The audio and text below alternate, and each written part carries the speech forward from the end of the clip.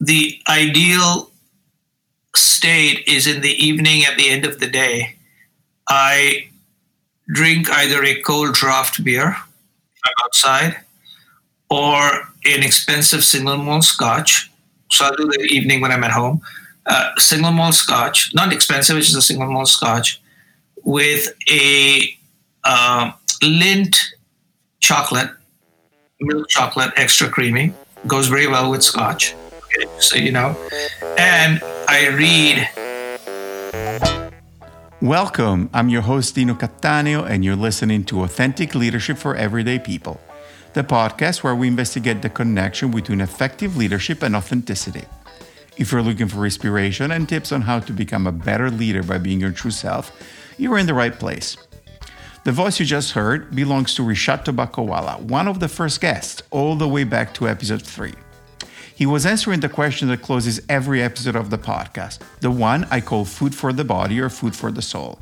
That's when I give my guests the option to share with us either a recipe or a drink they love if they choose the food for the body option, or if they choose the food for the soul option, they share with us something artistic like music, books, a movie, or a painting. Since this episode is coming out on Labor Day, which in the US is the official end of the big summer barbecue season, I thought it would be fun to feature some of my favorite food answers, selected from our first 102 episodes. I will also add a little bonus and share some of my favorite food for the body at the end. What I love across all these answers is the meaning attached to food. And in a couple of cases, there is a direct link to leadership.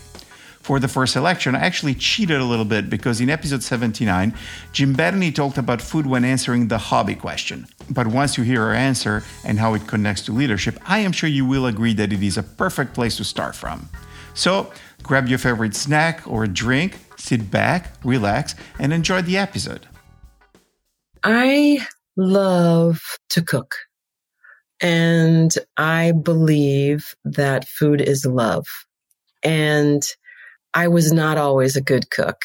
And I met my ex-husband studying in Milan, and he came back to the States, to New York eventually with me, and was shocked at some of the things that I was actually cooking. And he called his mom back in Milan and said, Pia, you have to send me a cookbook because I'm dying over here. And so he was very intuitive and self-taught. And she was an incredible Italian mother-in-law, mama, grandma, and she taught me some like incredible basics, like her ragu, her bolognese is amazing, her meatballs, the lasagna with the bechamel. And so I find that cooking is meditative for me, a busy work day and all of it. And then I get in the kitchen and it's like looking at the ingredients, smelling the ingredients.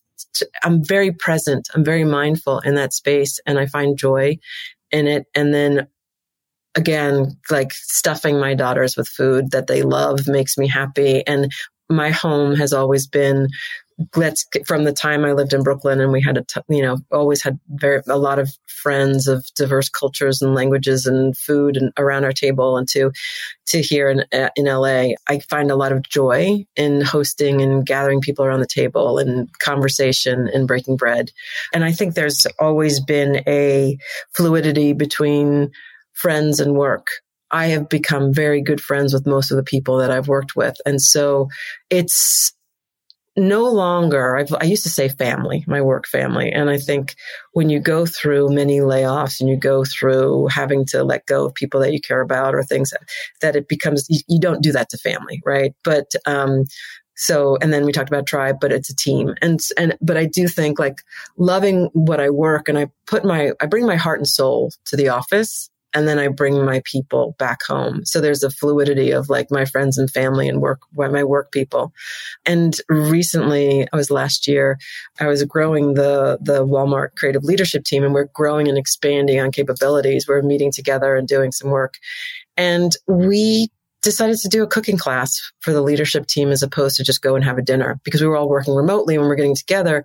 And it was really a great exercise of, okay, you guys are going to do the appetizers. You guys are going to make the pasta. You're going to make the main course. Who's going to make the dessert? We're going to feed each other as we go along. We're going to talk about it. And then we're going to sit at a table together.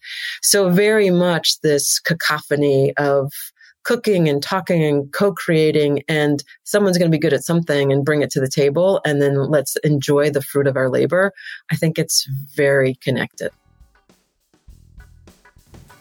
Okay, spoiler alert, there'll be a lot of talk about Italian food in this episode. It may be because Italian food is the best of the world, and not that I am biased as an Italian. It may be because some of my guests were Italian or connected to Italians, as in the case of Jean. Or it may be because some of my guests are very highly sophisticated connoisseurs of food, like Ren Fishkin, who in episode 8 shared a recipe for one of my favorite Italian dishes and one of the most controversial, pasta alla carbonara. I'm a huge fan of pasta, so I cook a lot of pasta and am very particular about it.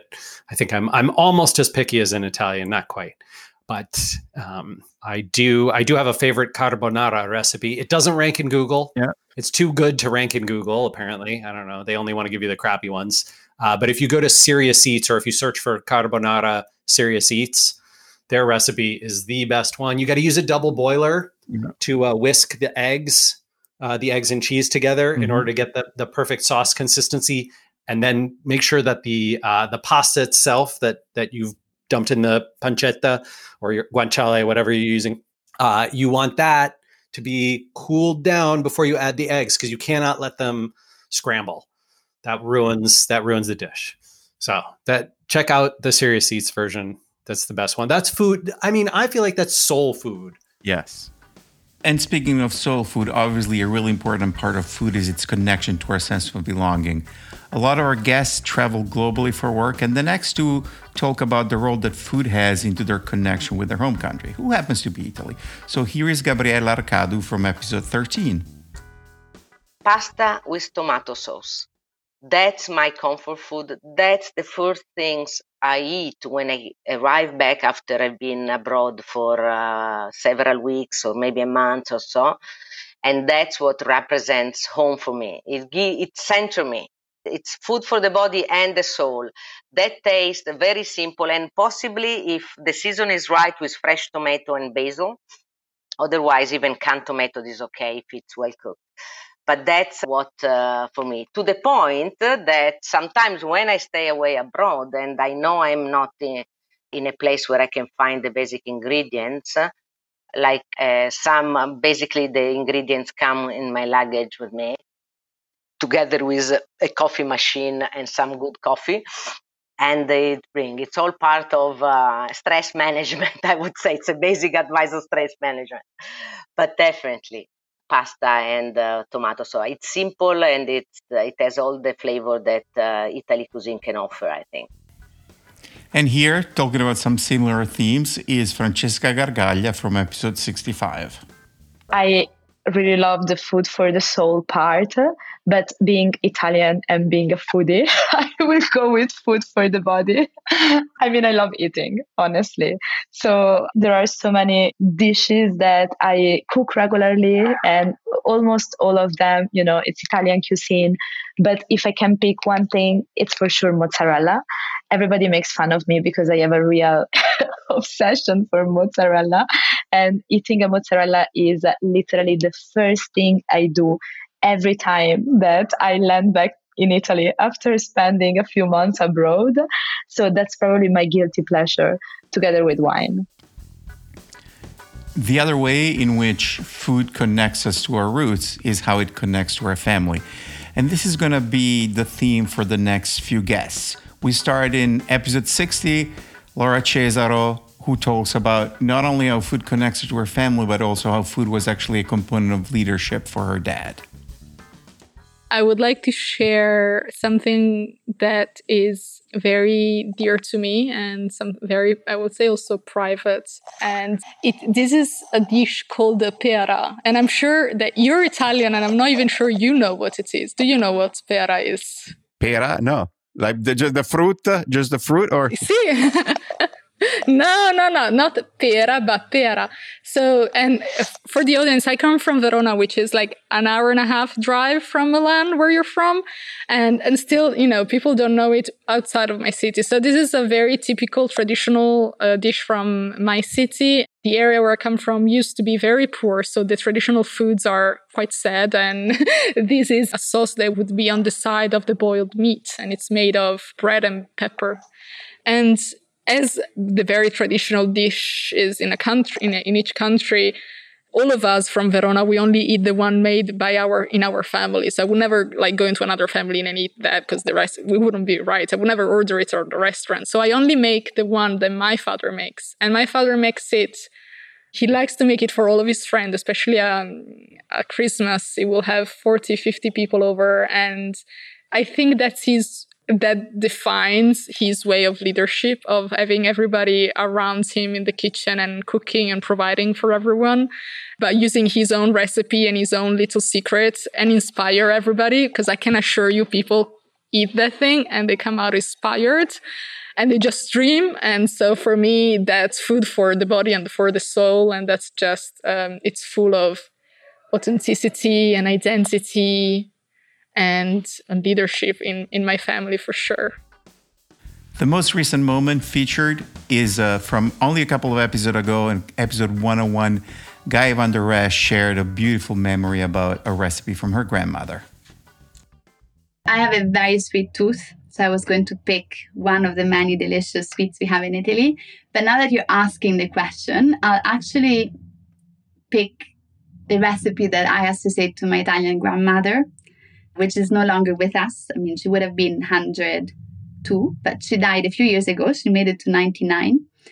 And she would always cook for us pasta ragu, which is, bolognese pasta, spaghetti bolognese, I think. That's how we usually call them abroad. And she would cook the ragu as we do in Italy for days in a row, at least a day, otherwise it's not good enough. So it was like a whole process with the whole house just smelling for days in a row of the preparation of ragu, of the different meats she would put in, of the laurel leaves she would go and pick up in the garden, of the tomato sauce that she would make from scratch. And it was like this all immersion, and for hours in a row, seeing this ragu slowly cooking and getting ready to taste. It was the best ragu I've ever had. I don't have the recipe. Unfortunately, we are not great sometimes, right, at writing down things that would actually keep memory alive. So I don't have the recipe that my grandma used. But whenever I eat pasta ragu, I think of her. She was an amazing woman. She came from a very poor family. She didn't even go to scuola media, to middle school, let alone high school or anything else. And for me, she was really the proof that it's not necessarily education that, makes you get somewhere, be somehow a certain type of person. She was the most kind and principled and generous person. Also, she didn't have much. She was a hairdresser. She loved her job, and she was super generous and super kind. And she was really a reference point for anyone in the family. She was always welcoming. And I think she taught me a lot on how to be grounded. And each time I eat pasta ragu, I'm reminded of her and a bit of her values, her way of life, and her way of really taking your time to cook, to prepare things, and then sharing them with everyone around the table.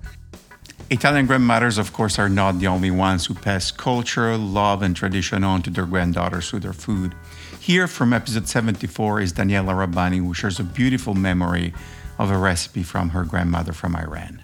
My grandmother on my father's side was from Iran, and she would stand at the stove and make these incredible stews and white rice with a crispy bottom. Oh my God, have you ever tried it? It's called tahdig. This is crazy. 2 episodes ago, one of my guests said he loves cooking and he just learned how to make tahdig. It's so good, guys. It is so good. And, I love it. And I also love it in the context of this conversation because she endowed every single morsel of her food with artistry, with love, with nourishment. I mean, it's been, 20 years maybe since she passed, and I can taste it. And my mother now cooks it. Her parents are from Eastern Europe. It's not really like a family food for her, but it was so chock full of culture, of pride, of I don't know, Persianness. And it's funny, you know, my grandparents left Iran in the 1930s. And then they were these like sexy, fun, vivacious women. And I just have a lot of love and hope that culture is revived and celebrated all over again. So you heard me mention in that exchange that Tahdig had been mentioned by somebody a couple of episodes before my conversation with Daniela.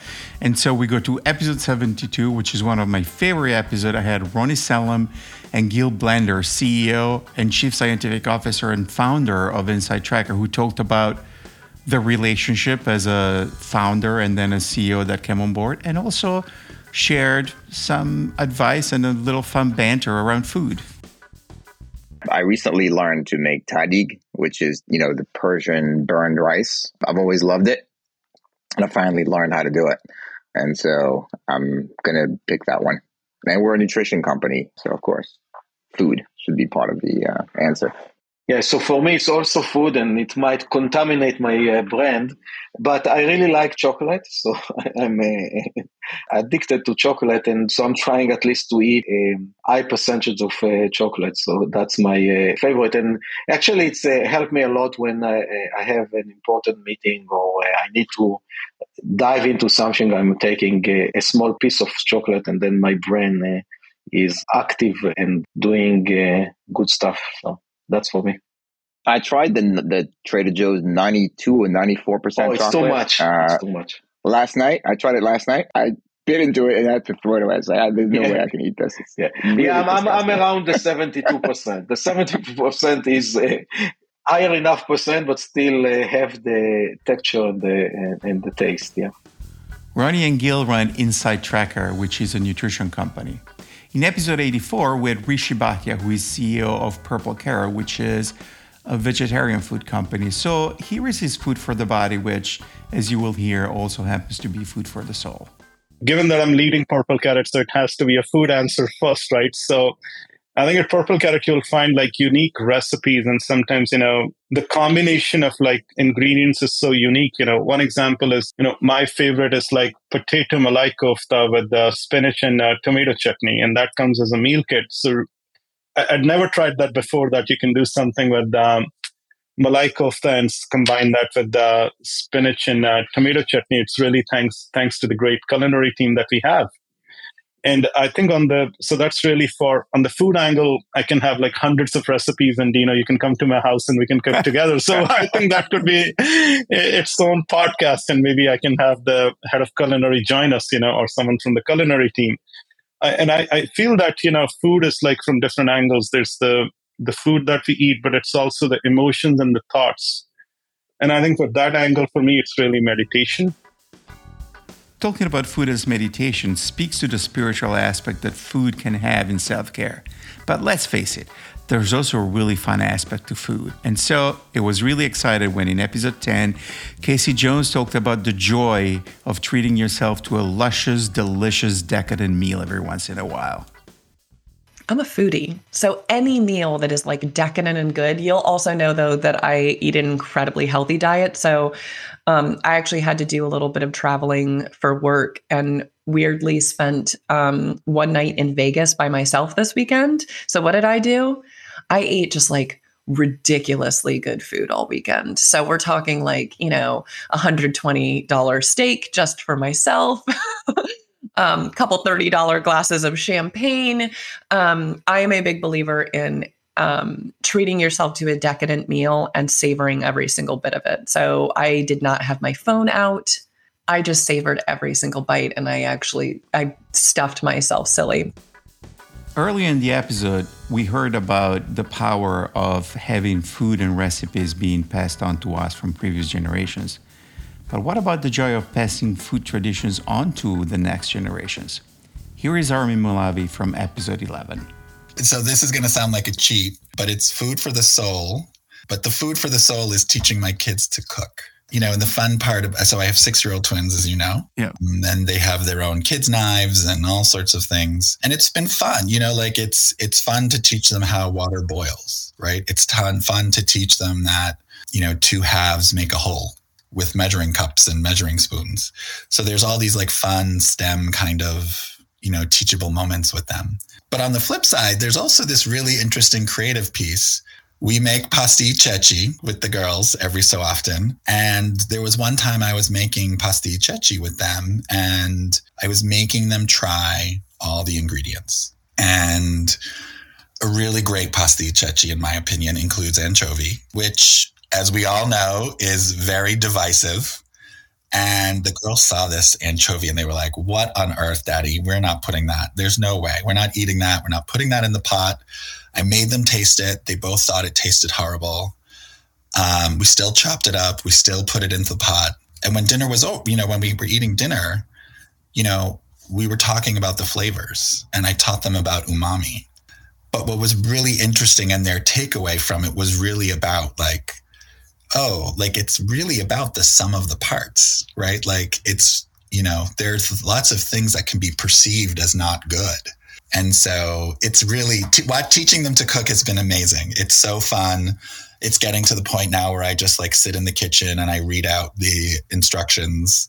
They're still learning to read, so we're not there just yet. But, watching them chop things and make pasti ceci for Nana when they came over it's a pretty rewarding, amazing experience. So, and then I get to eat. So it's food for the soul, but there's also food to eat. Okay, we've come to our last guest. So only one more person before you hear what is my food for the body, or at least one of my favorite food for the bodies. Now, I'm cheating again because what you're about to hear is coming not from an answer to the question, but from a piece of a conversation that I had with Mia Byrne. She was in episode 91, and Mia is a queer trans musician who is a fabulous artist, but even most importantly, she's a great leader in the Americana music scene. And the reason why I'm sharing this piece is there's a point when she says, leadership is giving somebody a bowl of soup. And as you will hear from her whole piece, her statements are full with generosity, paying it forward, and really caring for other people. And so I like to have the last voice in this episode be her voice, because I'm hoping that you will take some of that generosity and love that she clearly has for other people with you.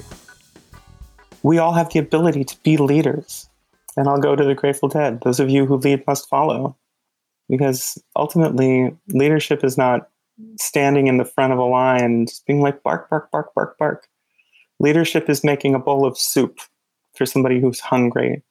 I invite people to my house every week, and I feed them for our songwriters meeting. And so for some of these people, they haven't had a meal that day, or they've forgotten to feed themselves. And nourishment is such a huge part of leadership. And meeting people where they are is such a huge part of leadership. And I've always been a nurturing person who's done that. But being able to bring in people who are like me, or seeing younger folks especially, there's so many people who've just gotten out of college that I know. Like, I'm 45 years old, and I see like this, all of these people who are in their 20s who are struggling the same way I was. And I want them to have a better world. When we went in to make my recent album, Rhinestone Tomboy, on the last day of tracking and overdubs, we had just finished up and my producer drove me home. And right as we got to the last stoplight, he just broke down in tears. I'm like, what's going on, man? And he's like, what we're doing is so cool. But like, more than anything, it's like, I don't want anyone to have to go through what you went through.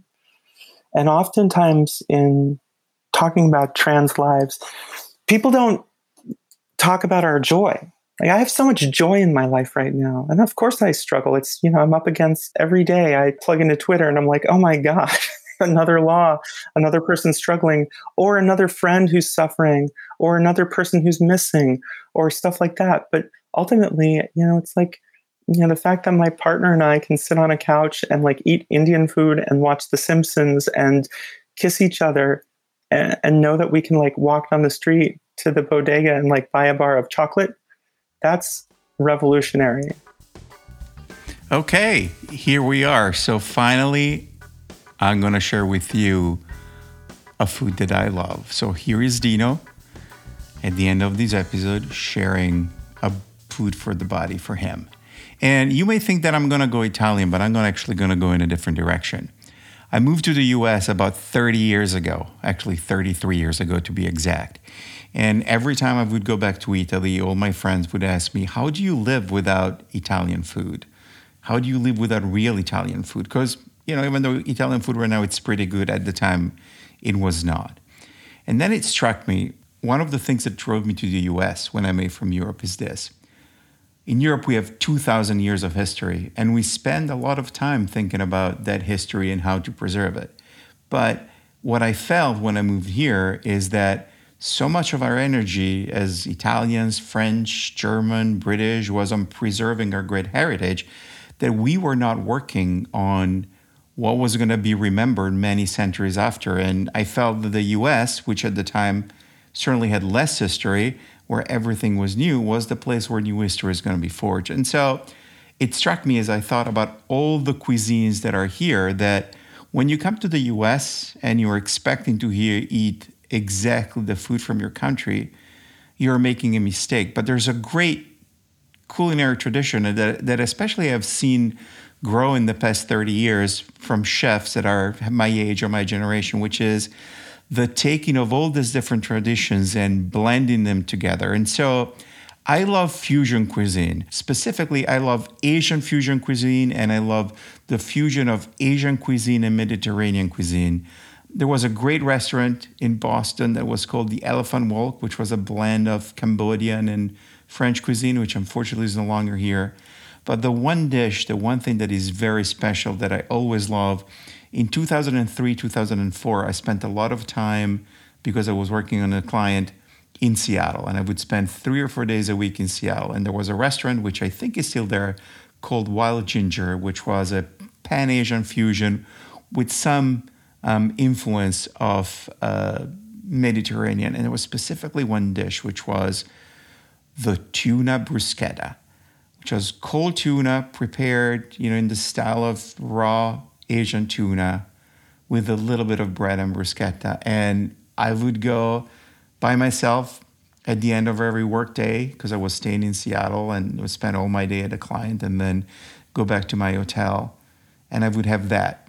And that was a little bit of a combination of my home, which was Boston, where my family was, and Italy, where my family that I grew up is, and then this new place, which is the United States, and all the wonderful things and cuisines that are coming here. So I would encourage you tonight, if you're going out for dinner, go and find a restaurant that's not trying to replicate an exact ethnic cuisine, but find one that is making something new, blending all the wonderful ingredients that we have in this great melting pot that are the US. Thank you for listening to this episode. If you enjoyed it, find a friend who may enjoy it and tell them that they should listen to it. And if you really like the show, tell your friends and post about it on social media. Every little bit helps. Also, make sure you subscribe to the show on your favorite listening platform so you don't miss any episode. And if you listen on a platform that allows reviews like Apple Podcasts, Audible, Goodpods, please leave us a stellar rating and a review. Stick around, because after the credits, I'm going to play a song by Susan Cattaneo, one of Boston's best Americana singer-songwriters. For more information and all the links, go to the website al4ep.com, spelled with the number 4. You can email me at dino@al4ep.com. Please follow the podcast on all your social networks, on Instagram and Twitter. Yes, I'm refusing to call it X. The handle is @al4edp with the letter D. And on Facebook, look for Authentic Leadership for Everyday People. This episode was produced by me, Dino Cattaneo, with additional edits from Pro Podcast Solutions and Fullcast. It was recorded remotely using Squadcast FM. The theme music was composed, produced, and arranged by Nicholas Cattaneo, who also played keyboards and drums, with Tony Sovereign on guitar and Jesse Williams on bass. And now, the final cheat of the episode. I'm actually going to share with you something that is truly food for the soul for me. It's the music of Susan Cattaneo, who, as you can guess by last name, is my wife. I'm going to play you a song that she wrote about the process of getting all together and in love with somebody. She wrote it with the great Bill Kirchen, and the song is called When Love Goes Right.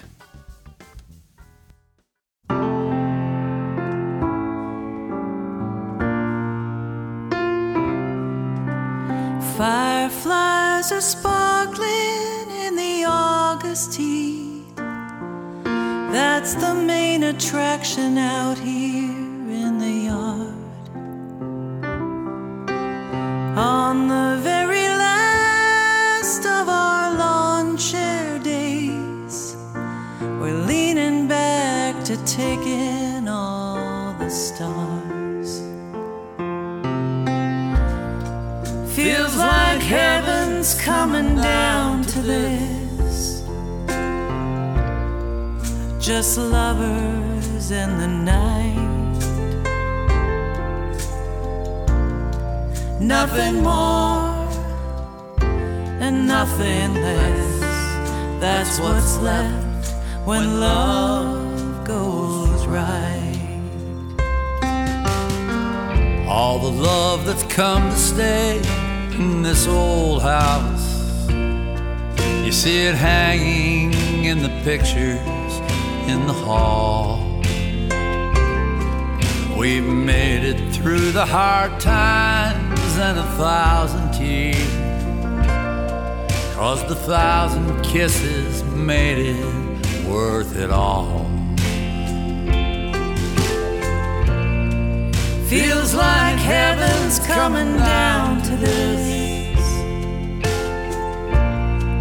Just lovers in the night. Nothing more and nothing less. That's what's left when love goes right.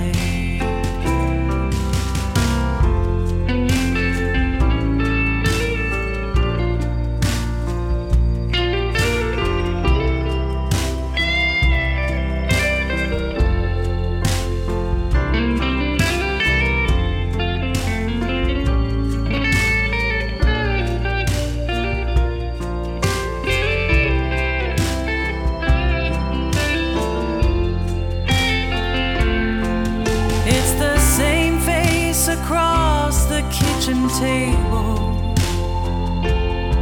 And it's the same moon hanging in the sky. But when you wear your years together, it's something beautiful. The perfect way your hand fits into mine. When all our worldly cares have been put away, and it's almost time to turn in for the night, we'll hold each other in the quiet dark as the beating of our hearts is keeping time.